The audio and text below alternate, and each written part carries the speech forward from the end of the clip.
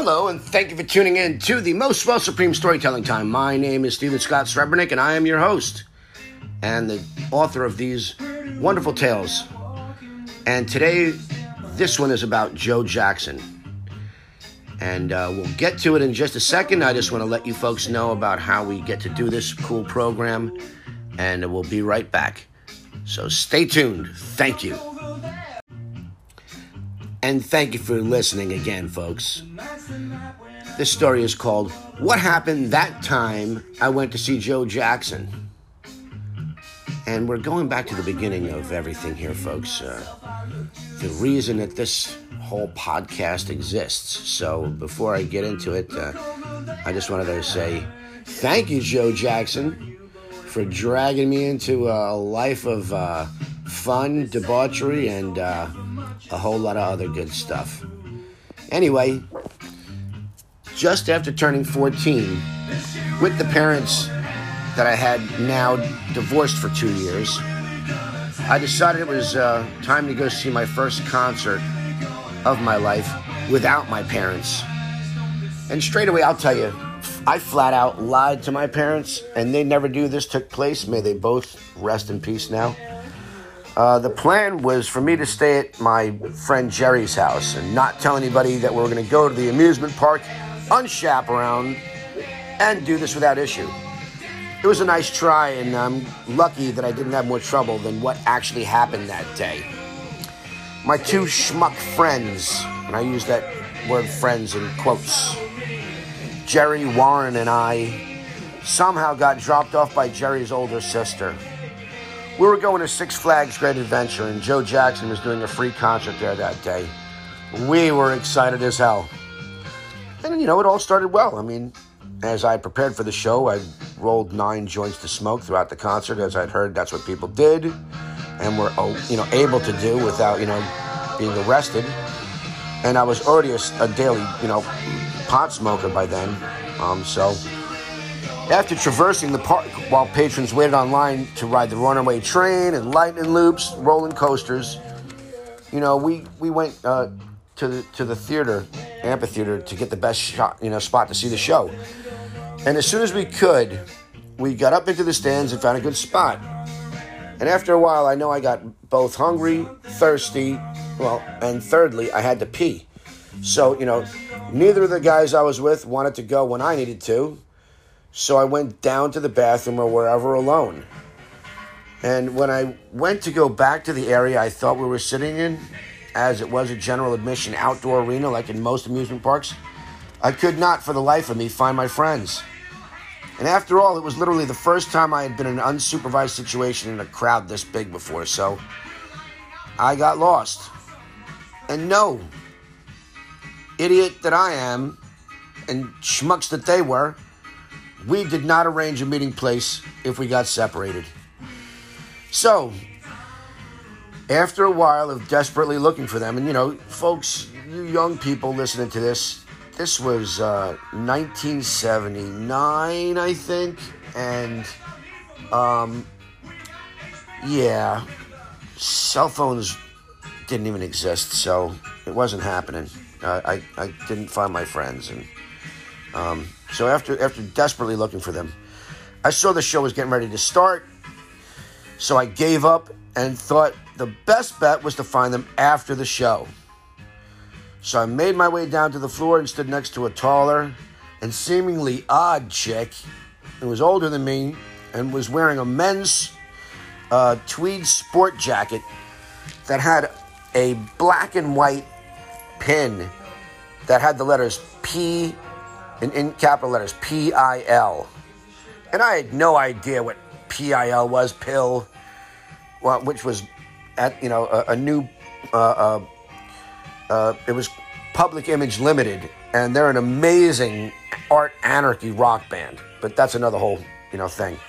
Anyway, so I didn't know what pill was, but I knew I wanted to be near her because she seemed like she knew something that I wanted to know about. And I tried to hit her on her over the course of the show, but that was a waste of time, other than to practice hitting on chicks. Excuse me. So, eventually the show ends, And it was great, by the way, with Joe Jackson doing Sunday papers, and Ishii going out with him, and many more. And I was thrilled at seeing something like that because I'd never been amongst a crowd of thousands alone. And, you know, really, even with my parents, I mean, the only thing I'd been to was a Mets game before that, and everything else was much smaller. And to experience music that way, which was, to me, visceral, intense, you know, because of the intense energy of a large crowd and the awesome charisma and music of a great performer and how it affects us as people, it just sucked me in right away. So I walked up again to the stands after the show was over to try and find the guys I was with. And then I realized that they had left.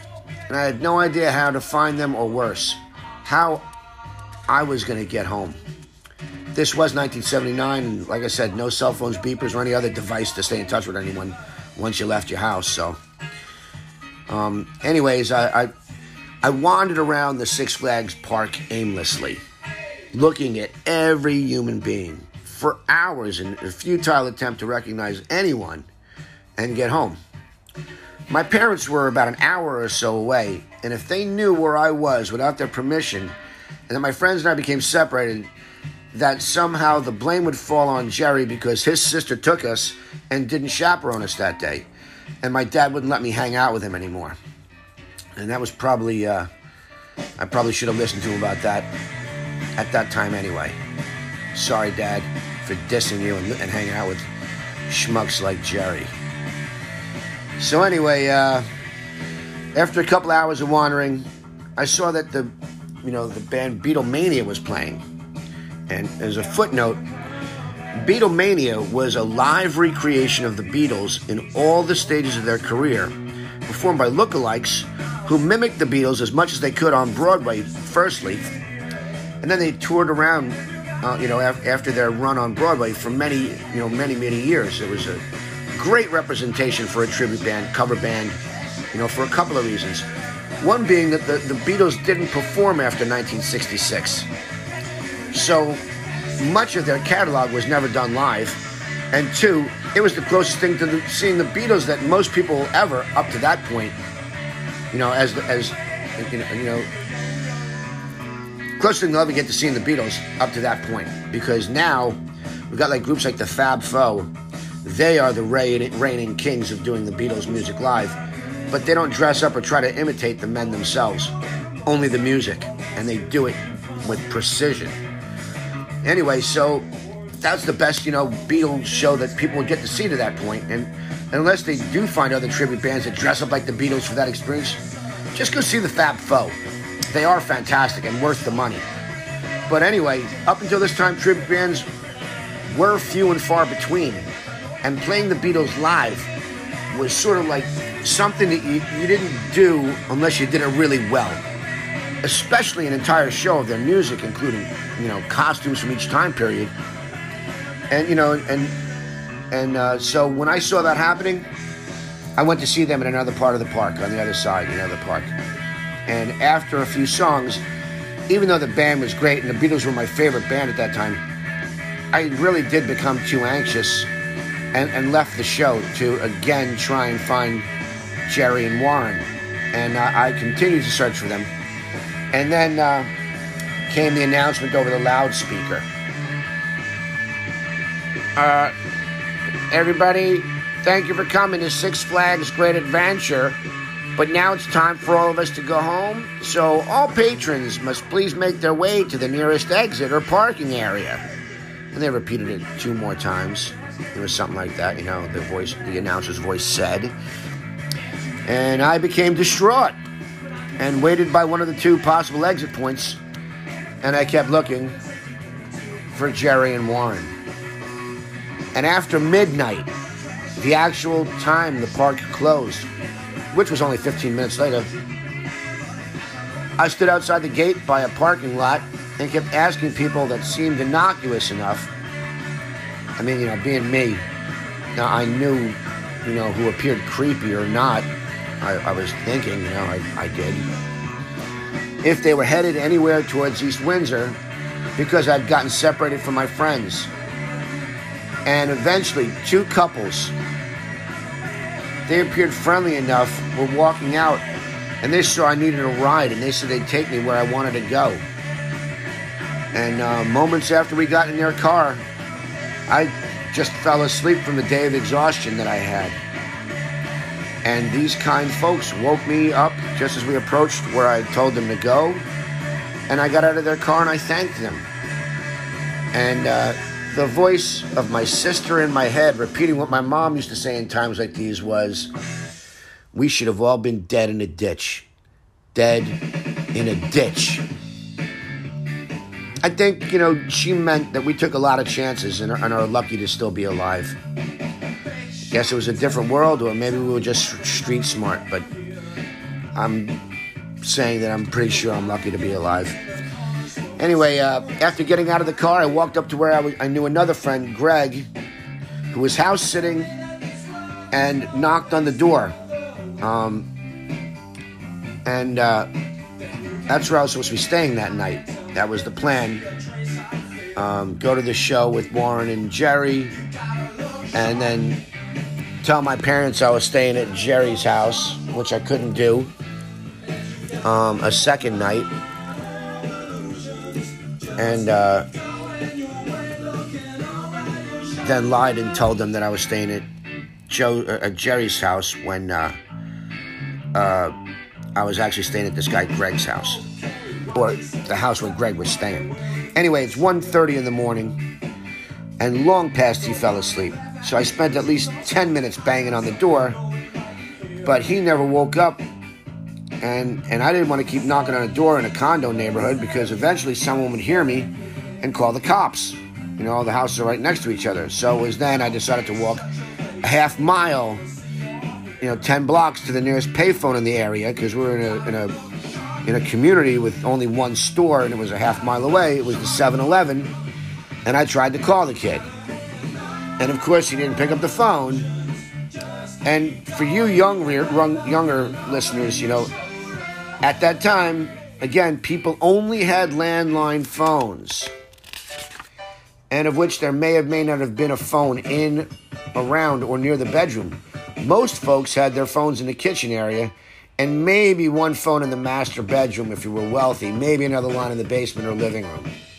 So I spent over an hour trying to get him to pick up the phone. And then finally,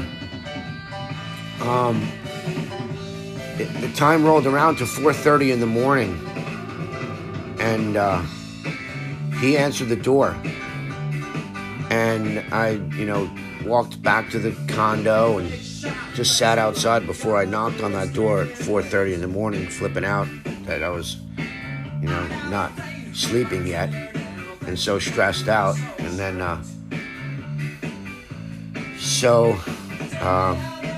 it was, finally around 5 a.m. when I was on a couch and falling asleep after explaining everything from the day. And for all the crap that I dealt with, like in some movie, I still remember that Joe Jackson concert was spectacular, eye-opening, and incredible to my young self. And from that moment, I was looking forward to seeing the next band I can get tickets to as fast as I could.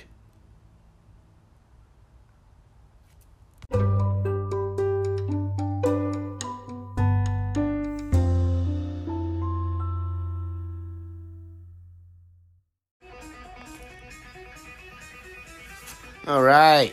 That was a pretty cool story about Joe Jackson, huh? So, now as you can tell from the sound in the background, it looks like we're about to get thunderstruck. Yes. This is a story about AC/DC. And because it's about AC/DC and they have a record called this, I thought I'd call this story what they called the title of one of their albums. And this is, For Those About to Rock, We Salute You. When I was 15 and a half, I was deeply into hard rock and heavy metal as, the 70s ended and the 80s approached. And by 1981, AC/DC was going to be appearing at Madison Square Garden, and that was an incredible event. First off, if you look at the now old nosebleed top section that's been turned into luxury suites in Madison Square Garden, and you can see that the front row in the old days of the top of the section hanging, was an overhang. And we sat there with our arms hanging over the rails trying to touch the huge Coca-Cola sign right beneath us on the wall on the overhang that lived in that spot for many years prior. And I was with 3 of my friends, and of course, we each brought with us 1 to 3 hits of purple microdot mescaline for the show. But it wasn't just the actual show in the case of seeing AC/DC that was so much fun. I mean, they were great. Everything about it was fantastic. The energy, the music, the stage presence, the stage show. But it was to get to see the show, we'd convinced our parents to take us to the Matawan train station to go on, the New Jersey train station, to Madison Square Garden. And we had our little metal pipes, bowls we called it. Back then you made a pipe out of tooled metal machine parts and used a shitty little metal screen from like a window or something, and then the little pipe itself would have a section that you could store weed in the pipe that would get resonated by the smoke that passed over it. And then when that weed was eventually smoked, it would have a supposedly higher THC content than when it was originally put in the pipe. And, we had our bags of pot with rolled joints and loose weed at the ready for when we got to the show. But once on the train, again, we knew it was pretty much a free-for-all. To this day, I wonder if my parents had any idea that the smoking car of the train, during those days, and this wasn't the whole train like seeing a New Year's Eve show, but they had, smoking cars.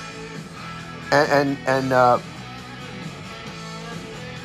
it became an actual party in the smoking car when taking concert goes to see a show in New York City. The smoking car is a now long past thing in travels. It was a whole train car dedicated just to those who wanted to gag on theirs and others' cigarettes. And this one was filled with people like me, concert goers from all further south in Jersey. And they were all smoking weed on the train like it was legal. And back in 1981, it sure wasn't legal to smoke marijuana in New Jersey, So, like I said, it was a free-for-all as the conductors didn't even bother to try and collect money for the tickets. So my friends and I took the reefer smoke. We took the reefer smoke-filled party train to see AC/DC.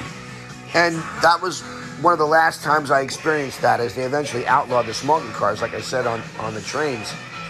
And as the 80s progressed, public weed smoking was pushed underground.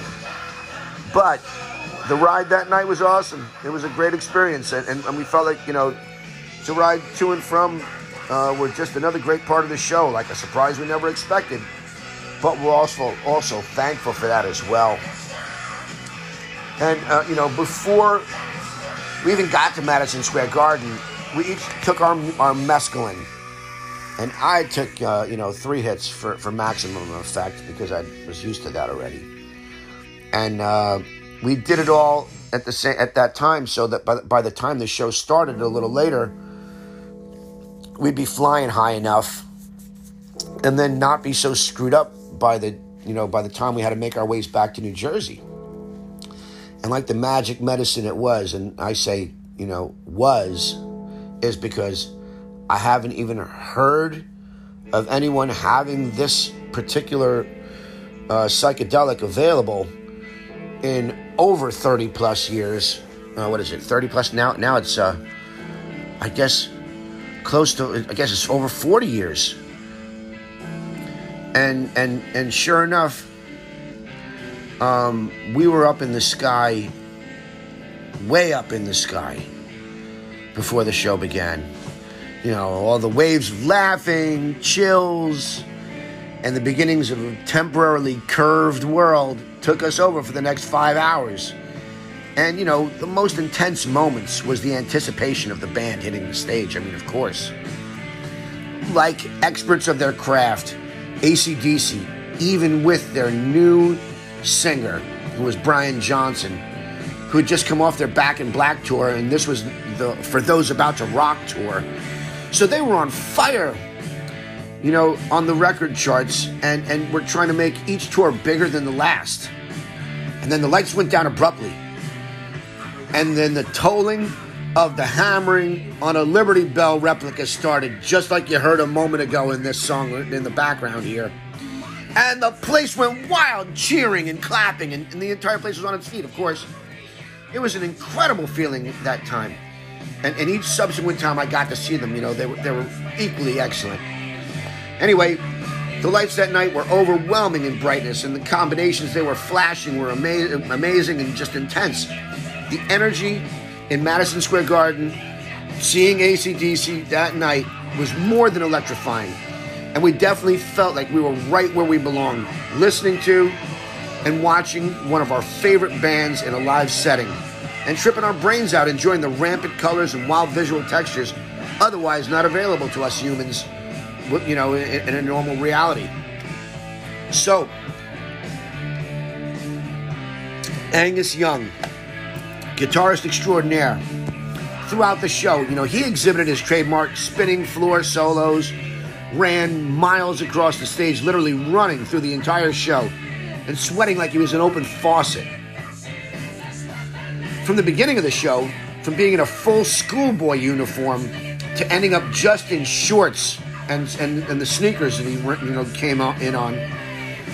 And at one point, a quick show of his full moon, so to speak. It was a non-stop extravaganza of lights, sight gags, and a tremendous catalog of arena-rocking songs, all leading to the finale of a 21-gun salute by 7 actual cannons that were so loud they literally shook Madison Square Garden, which I did find almost scary, as well as unexpectedly ear-crushingly loud. It was way too loud. Those explosions were way, way, way too loud.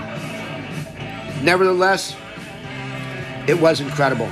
And like I said, I've seen AC/DC several more times over the years after that time in the Garden. I saw them in New Jersey at the Meadowlands for the Fly on the Wall tour and the Who Made Who tour. Philadelphia for the Ball Breaker tour as well. And each time was great. And the last time I saw them was an intentional, I'm not going to top this, so this will likely be the last time I see these guys. And so far it seems like it was. In the year 2000, one of my great friends, a guy named Sam Shrout, he took me to see them on the second row in Greensboro, North Carolina. And man, they were absolutely fantastic. First off, it was for my 40th birthday, so that was a big deal. And what a way to celebrate it. Secondly, being that I loved AC/DC for that many years, seeing them basically 20 years after the first time I had seen them was sort of another big deal to me. Excuse me, just hard to do all this talking without stopping. Anyway, every time I seen them perform, it was a big deal to me. You never hear from people. You never hear the words, AC/DC sucked. Do you? No, you never do. So that's what makes it so fantastic. AC/DC was fantastic that day. And I say thank you, Sam. It was a great birthday present and a fantastic show. And what an awesome memory. And like I said, I haven't seen them since that show in 2000 for a few reasons. Most being that life somehow gets in the way while you're busy making other plans, which is something that John Lennon said or something like that. And it is true mostly. Also, the daggum tickets to see AC/DC have been so expensive. And being in the back row at this point isn't something I want to do to see them. So if I can't see them much closer and not feel uncomfortable about spending the money too, well then I will. But mostly, it is not something I've been able to pull together now for almost 20 years. I still love AC/DC as one of my favorite bands, though, ever, though, and I sure hope to see them again before it's all over. They are considered one of the greatest bands in the world, and it is for more than a good reason. They kick ass. They just kick ass.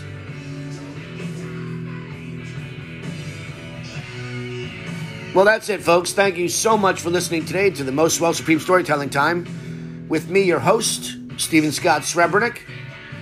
And tune in again soon. I hope you enjoyed today's double feature. And I hope you have a most super swell and most excellent day. Stay supreme. Stay excellent.